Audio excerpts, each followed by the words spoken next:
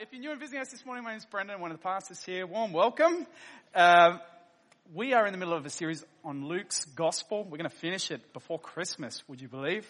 So it's exciting. We're really getting to the climax as Jesus approaches Jerusalem. So if you have your Bibles, open them up to Luke chapter 19, verse 28. And I'm going to read this word of God to us. And I'm going to pray and ask the Lord for help.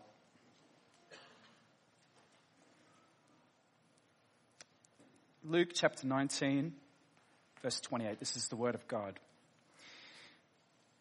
And when he had said these things, he went on ahead, going up to Jerusalem. When he drew near to Bethphage and Bethany at the mount that is called Olivet, he sent two of the disciples, saying, "Go into the village in front of you, where on entering you will find a colt tied, on which no one has ever yet sat. Untie it and bring it here. If anyone asks you, 'Why are you untying it?' you shall say this, 'The Lord has need of it.'" So those who were sent away and found it just as he had told them. And as they were untying the colt, its owners said to them, "Why are you untying the colt?" And they said, "The Lord has need of it." And they brought it to Jesus, and throwing their cloaks on the colt, they set Jesus on it. And as he rode along, they spread their cloaks on the road.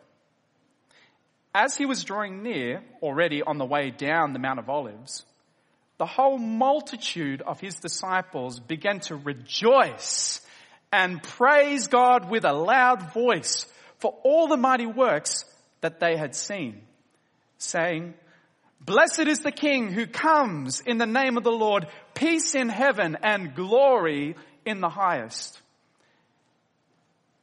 And some of the Pharisees in the crowd said to him, "Teacher, rebuke your disciples."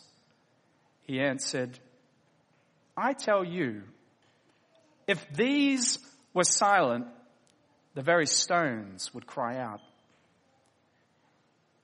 And when he drew near and saw the city, he wept over it, saying, "Would that you, even you, had known on this day the things that make for peace. But now they are hidden from your eyes. For the days will come upon you when your enemies will set up a barricade around you and surround you and hem you in on every side and tear you down to the ground, and you and your children within you. And they will not leave one stone upon another in you, because you did not know the time of your visitation." Would you pray with me? Unless the Lord builds the house, the laborers labor in vain. Lord God, as your people, we come before you recognizing this morning that we are dependent on you. Lord, we long to see our lives transformed to be radically devoted to the Lord Jesus. We long to see you use this gathering for the bold proclamation of your kingdom in this city. And so we invite you, Lord Jesus, come, open our eyes, soften our hearts, help us see you this morning. In Jesus' name we pray. Amen. Well, many of you will know that prior to this year, I worked as a physiotherapist running a small business, working with people who found it hard to go out and see a physio. Many of my clients were elderly and frail, and they would describe to me the many hours they would spend in doctors' waiting rooms. Many of them needed help to get ready in the morning. and they had frequent ailments and frequently would describe feeling exhausted. A common thing that many of them would say to me over the years was this: you don't know how good you've got it until you lose your health. You don't know how good you've got it in life until you lose your health. And that's true. The vast majority of us in this church are younger and in good health. We rarely spend much time thinking, for most of us, or thanking God for the fact that we have great health. And in fact, it's only when you lose your health often that you realize for the first time how blessed, in fact, you were. My point this morning is this: it's easy to take things that are overly familiar to us for granted. You know, when Charlotte and I were newly married in 2014, I remember the shock I felt at the ways in which she wanted to serve me. You know, I'd been living out of home as a bachelor for more than 11 years, and I was used to doing everything myself, picking up my mess, cooking dinner, washing clothes, and I was so incredibly thankful and felt a bit guilty about how much she was doing around the house. And it's funny how 8 years later, what was a crazy blessing can become an expectation. Even irritation if things aren't done in a timely manner. And so just this week I was reflecting on the blessing I have in Charlotte, and I felt my heart being stirred with thanks for the goodness of God, the undeserved kindness of God towards me in her. You know, what is true of things in life is also true of our relationship with the Lord Jesus.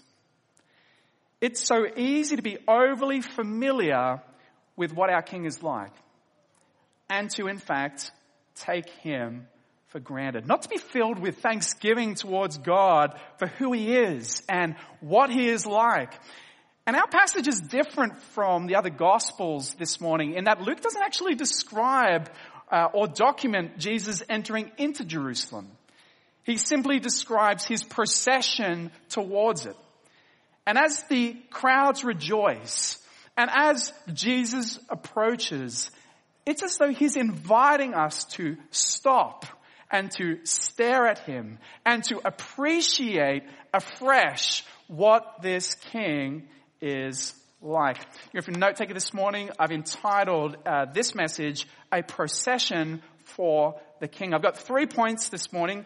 We're going to be spending, as seems to be my habit, most of the time on the first point, but really one really hope for our time this morning, and that's simply this: that we'd experience the joy that comes from simply stopping and staring at our Lord Jesus, the King. That's what I want us to do this morning. That's what I believe this passage calls us as a church to do, is to stop and stare at this King and to experience the joy that comes from that. So let's dive into point number 1, the humble King of peace.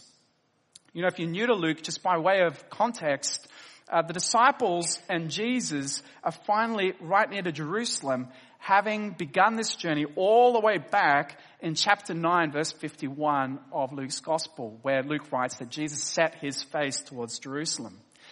But this had tempted the disciples to have some seriously wrong ideas about what was just about to take place in Jerusalem.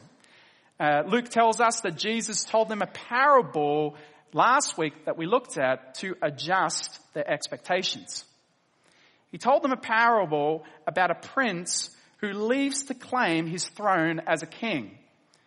And he entrusts some of his wealth to 10 of his servants. And although this king was initially rejected by the citizens of his kingdom, he claims the throne and returns to visit his servants, judging them according to their faithfulness with his wealth. And Jesus' message is simple: don't expect me to claim the throne immediately and without resistance. I'll first be rejected, but I will eventually be victorious, and I'll return to judge all of my citizens and my servants. Now the question is, why did Jesus' disciples have such wrong ideas about what would happen to him in Jerusalem? It's easy to forget because we've got like 2,000 years of reflecting on what happens in the gospel.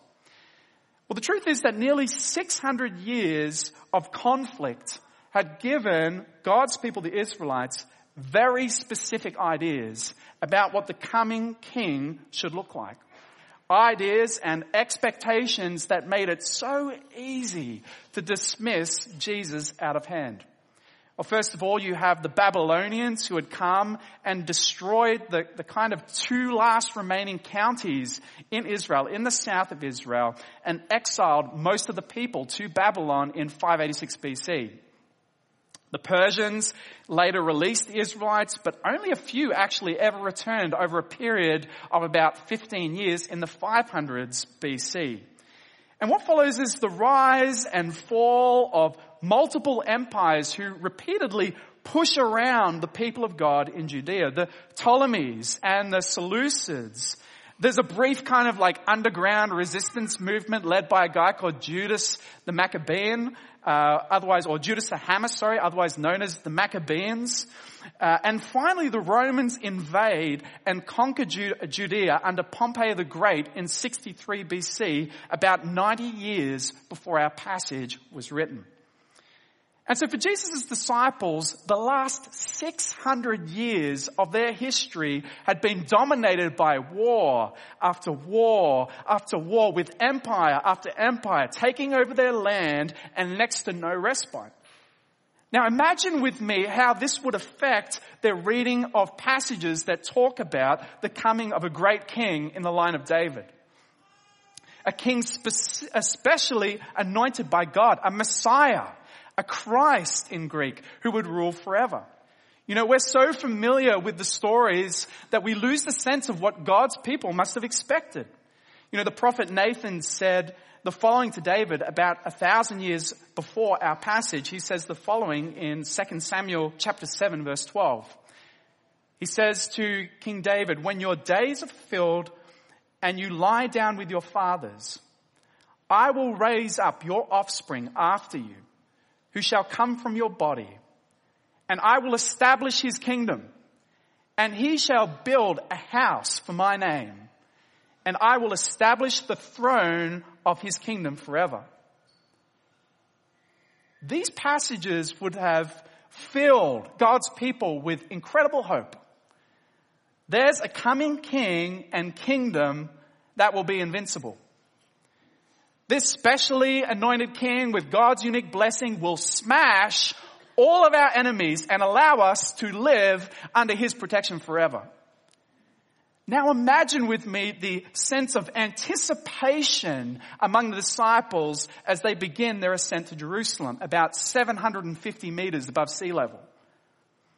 This is the moment when the king is going to take hold of the throne in Jerusalem. He will rally a great army. The Romans will crumble and flee. He will rule and reign forever in Jerusalem and restore the promised land and the kingdom of David forever. This is the critical moment in our history. Finally, we will be free as a nation forever. But Jesus is going to reveal to us in this procession, as it unfolds, that these are merely the thoughts of men. He has a far different agenda because he is a different kind of king. Now read with me the beginning of our passage again from verse 28. Luke writes, "And when he had said these things, he went on ahead, going up to Jerusalem. When he drew near to Bethphage and Bethany at the mount that is called Olivet, he sent two of the disciples, saying, 'Go into the village in front of you, where on entering you will find a colt tied on which no one has ever yet sat. Untie it and bring it here. If anyone asks you, why are you untying it? You shall say this, the Lord has need of it.' So those who were sent went away and found it just as he had told them, And as they were untying the colt, its owners said to them, "Why are you untying the colt?" And they said, "The Lord has need of it." And they brought it to Jesus. Jesus, having finished the parable of the returning king rejected by his subjects, but victoriously returning to judge, begins the ascent into Jerusalem from the east, taking his disciples up to the Mount of Olives. The Mount of Olives is actually a mountainous ridge about 70 meters in elevation above Jerusalem, with these two villages lying on its slopes, one called Bethphage and the other called Bethany.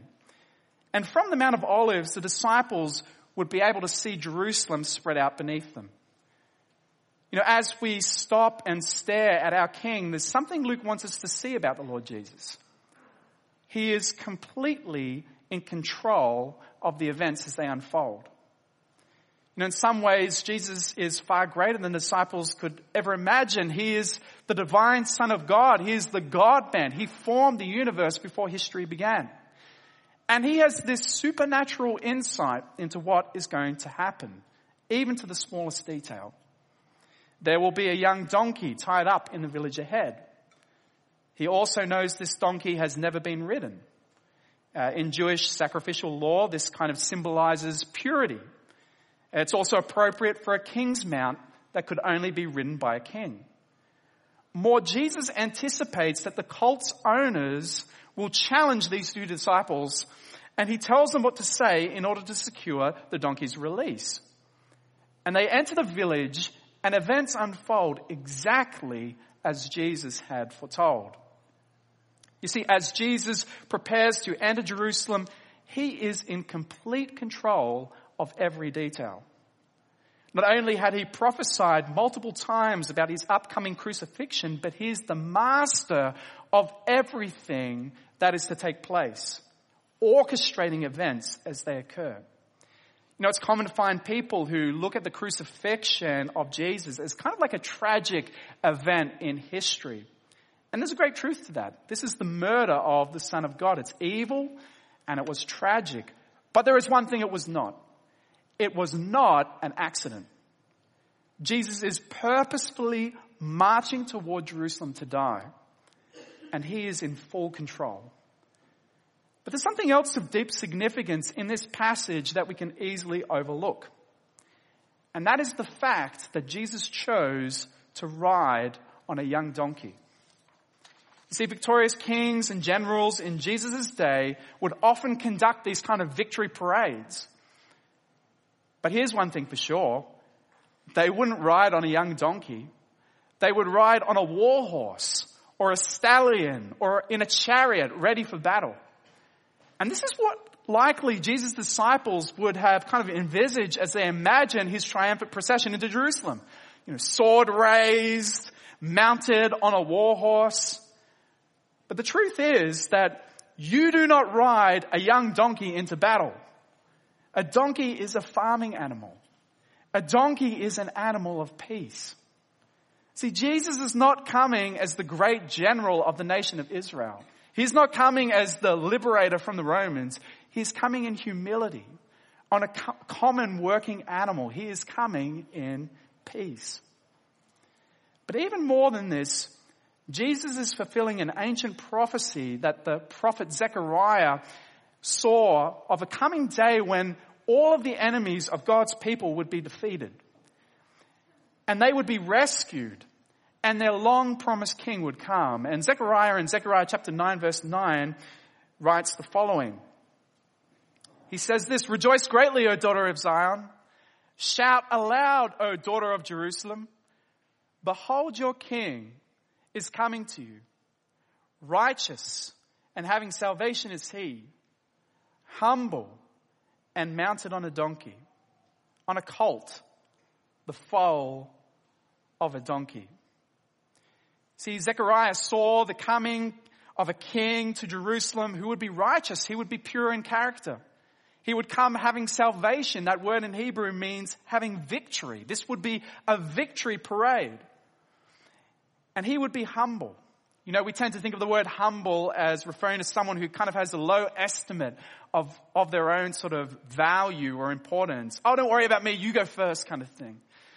But the word here in Hebrew literally means poor, dependent on others. And when applied to a king, it means accessible, on our level. I don't know if you've ever been in Washington, D.C. in the U.S. when the president's motorcade goes past. I remember it happened to me many years ago.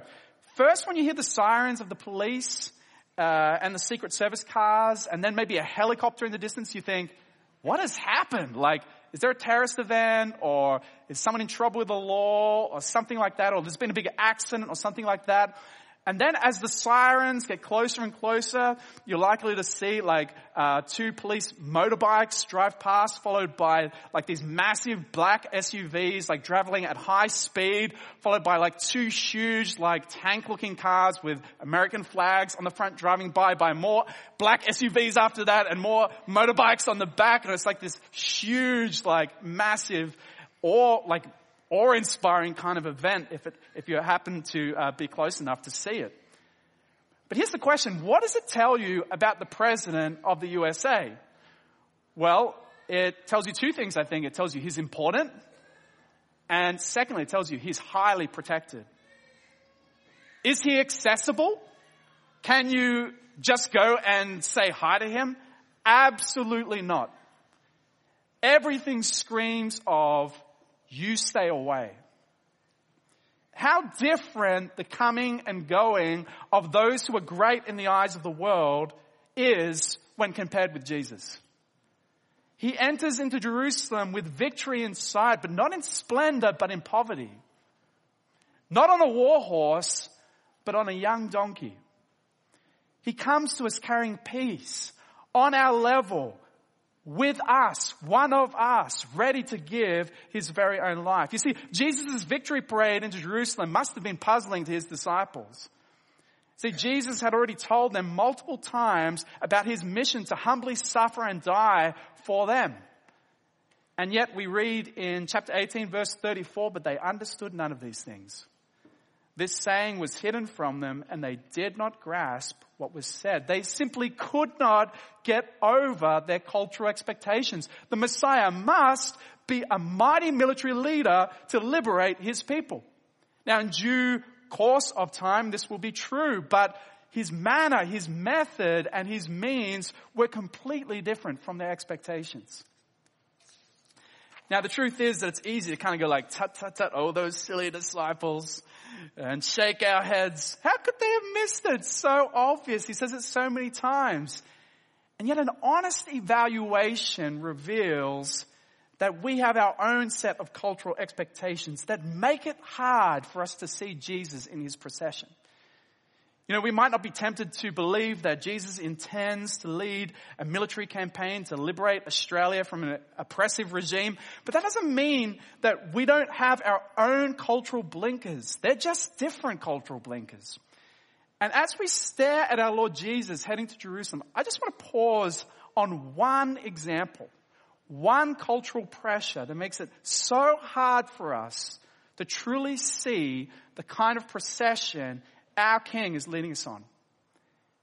And that is simply expressive individualism, our individualistic culture. That's our me-centered culture that puts ourselves at the center of our lives and our world. You see, we naturally look at Jesus riding on this donkey on his way to Jerusalem, and we naturally believe that the humble procession towards the cross that Jesus is leading us on is not one that we have to follow. Now, put another way, that Jesus is purchasing a ticket to heaven for us rather than purchasing and taking ownership of our very lives, of leading us to follow him in his way of life. Should Jesus be part of our lives? Absolutely, of course, but not our whole life. That's crazy. We should still be able to have it all. Should there be some cost to following Jesus? Of course there should be, as long as it doesn't stop me from having the things I want. I still want that promotion, and I still want those holidays up the coast. I still want those extracurriculars for my kids and the private education and a large home in this neighborhood. Sacrifice any of these for Jesus? That sounds a bit extreme to me. It sounds like you're taking things a little bit too far. And yet when we pause and we cast our eyes on Jesus in his march towards Jerusalem, what do we see? We see a love for God and others that leads him to embracing suffering for them. We see him humble and poor, the King of glory on a donkey, moving towards us in love. And rather than charting his own path, a free agent who perhaps attends church but mainly is captivated by his own desires, he submits himself to the will of God for our sake. And that is point number one, friends, the humble King of peace. Jesus came in humility, in poverty, bringing peace, not war, with a glorious mission to die for us, but a mission that no one expected, confounding, confusing the expectations of his disciples. But not point number one, the humble King of peace, but also point number two, the King of creation. You see, our Lord, our King in his procession is shown to be even more than merely the King of the nations, but the King of the whole universe. Why don't you read with me verse 35 through to 37. We read the following. It says this. And they brought it to Jesus, that's the colt, and throwing their cloaks on the colt, they set Jesus on it. And as he rode along, they spread their cloaks on the road as he was drawing near, already on the way down the Mount of Olives. The whole multitude of his disciples began to rejoice and praise God with a loud voice for the mighty works they had seen. You know, they bring the donkey to Jesus and they place their cloaks on it, which is a sign of homage to a king. And they place Jesus upon the donkey itself, a kind of enthroning of him. And then they use their cloaks as a kind of red carpet, and the donkey walks upon the red carpet as they begin to go down the Mount of Olives and descend into Jerusalem. And there's a crowd of disciples that have formed along the way, and their excitement is beginning to overflow as they're rejoicing and praising God for what they've seen Jesus do over the last 3 years. And you can imagine the kind of things that they're calling out. Glory to God! He heals the sick. He gives blind to the sight. He forgives sins. Hallelujah. Praise God. He raises the dead. He casts out demons. He cleanses lepers. He makes the lame dance for joy. He leads sinners to repentance. This is the promised king. Make way for the king. He's headed for Jerusalem. And these excited disciples even take a famous pilgrim's psalm and insert the words, the king, into it. We read it in verse 38. They say the following, blessed is the king, not he, the king who comes in the name of the Lord. Peace in heaven and glory in the highest. But for some of the Pharisees who are looking on, this is beginning to get out of hand. These are dangerous things to be saying when the Roman emperor is Tiberius, who is king in Judea, and Pontius Pilate is his governor. More, it's almost blasphemous for an uneducated pauper from a rural backwater, a nobody, to be claiming to be God's anointed king. And so they say the following, verse 39. And some of the Pharisees in the crowd said to him, Teacher, rebuke your disciples. Teacher, tell your disciples to stop this. You're going to get us into a load of trouble if you keep this out. We're just outside of Jerusalem. Do you understand what will happen to you if you let these people make these kind of crazy claims about you? And what Jesus says in response is massive in its implications. Read with me verse 40. He says the following. He answered, I tell you, if these were silent, the very stones would cry out. If these crowds stop rejoicing and proclaiming me to be king, even the stones on the path would cry out, says Jesus. Jesus is saying, creation itself longs to sing my praise. You know, the message of the Bible is more than simply that people are broken due to our rebellion against God, but the world is broken as well. In Genesis 3, God, in response to our rejection of his fatherly care, curses the ground itself. It's meant to be kind of a living picture of our relationship with God, our Father in heaven, that the world is broken.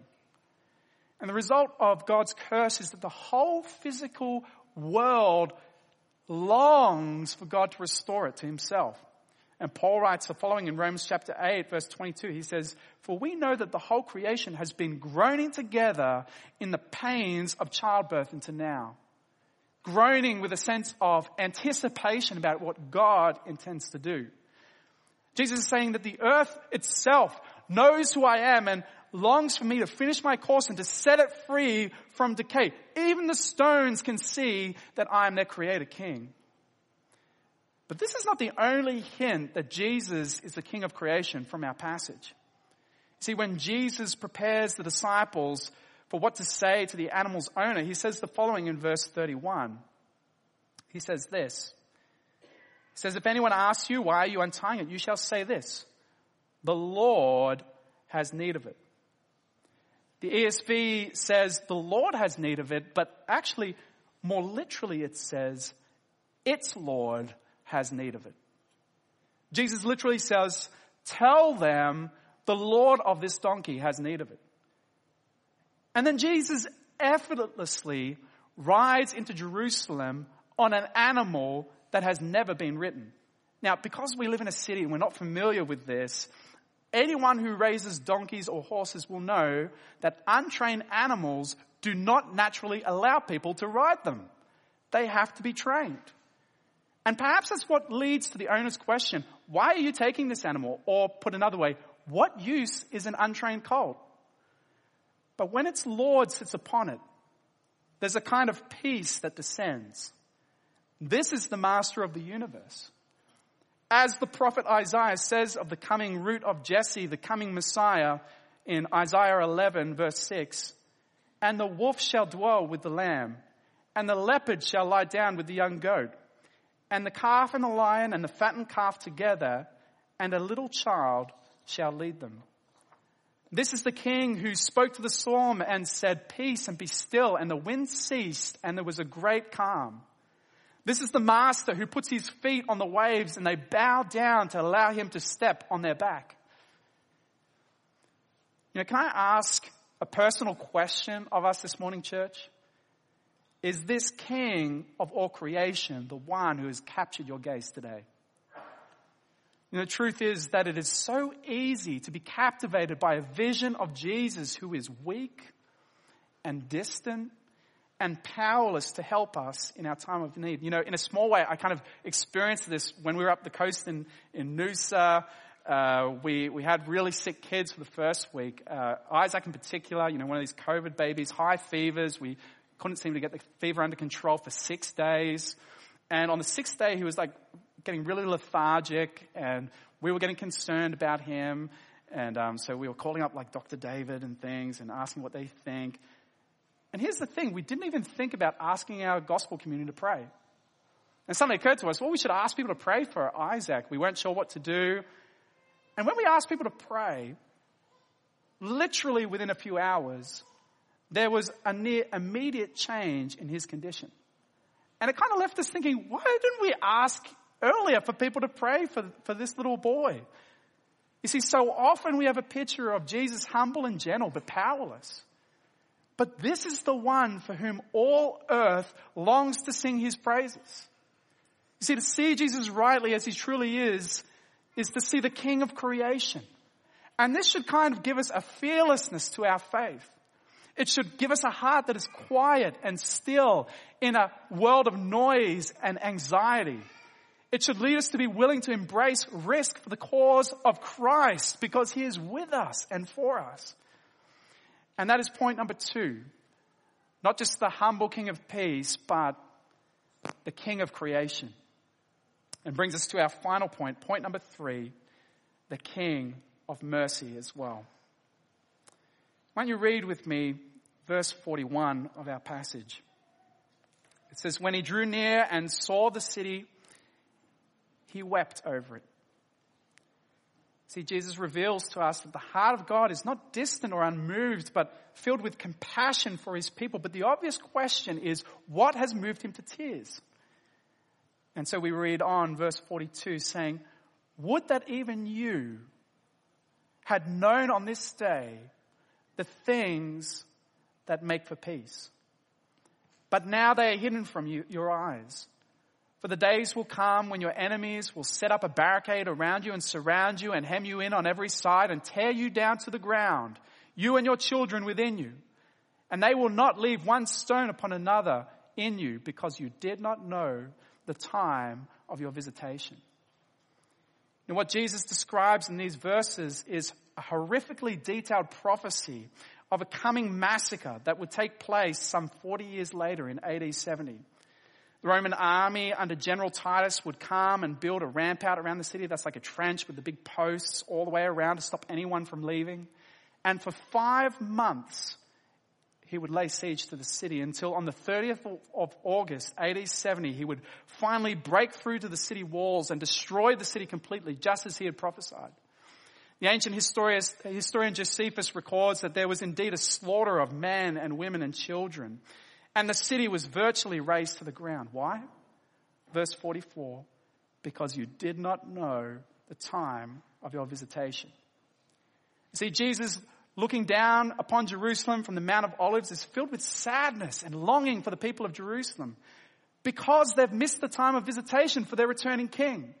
Though he is in fact their maker and sustainer, though he is in fact the divine Son, he has been despised and rejected, and so their fate is sealed. He weeps because he sees the coming judgment of God upon them. His heart is filled with mercy and compassion for them. You know, a passage like this can raise many questions for us. Why would God bring such horrible judgment upon these people? Why would God allow the Romans to do this? And why are some killed while others go? Or in general, why does he choose some people and not others? You know, while our many questions may not be answered by this passage, one thing is for sure. Though the judgment is severe, his heart is filled with mercy and compassion for all. He weeps for them. In fact, mercy and compassion is why he continues to lead this procession towards Jerusalem on Palm Sunday in the first place.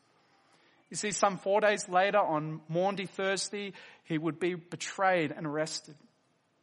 The very next day, despite being found innocent, he would be tortured and mocked and publicly humiliated and crucified outside the gates of this city, his city. But this was all in accordance with God's plan. It was the reason for which he had come. Though he is the humble King of peace, though he is the King of creation, his death upon the cross was not a defeat. Onlookers would have believed it was. The cross appeared proof he was not the Messiah. This looked like a horrendous defeat at the hands of his own people and the Romans. But this was this king's greatest victory. It was mission accomplished. You know, there's a sobering warning in our passage for anyone who has missed the time of his visitation, the coming of Jesus, or by refusing to receive him as their Lord and Savior. It warns of judgment for those people. But upon the cross, the Lord Jesus took the judgment upon himself. He took the punishment for our sins and paid for it in full. He was raised back to life on the third day and offers perfect life to anyone who comes to him, willing to trust him and to follow him. You know, I can't help but think back to the story Jesus had just told his disciples about a king whose own citizens rejected him. After sending a delegation to tell him not to come back to them. What a massive betrayal. How tempting it would be to sulk, to come back with wrath. How many kings in response would be willing to suffer and die for these same people? Friends, behold our King of mercy. Now, as we close our time together, it's true that we often begin to take for granted the things that are overly familiar. Close friends and family, freedoms or a spouse or a health, even our Lord Jesus.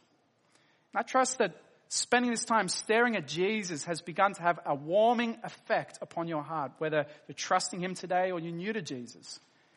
And my hope that is for all of us, it would leave us wanting to stop and stare at him even more, to give thanks for the amazing King he is. You know, so I wanted to end this time together with a story.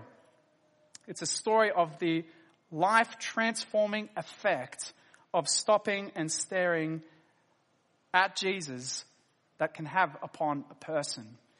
That's in fact the story of Kanishka Raffle, who last year was appointed the Anglican Archbishop of Sydney.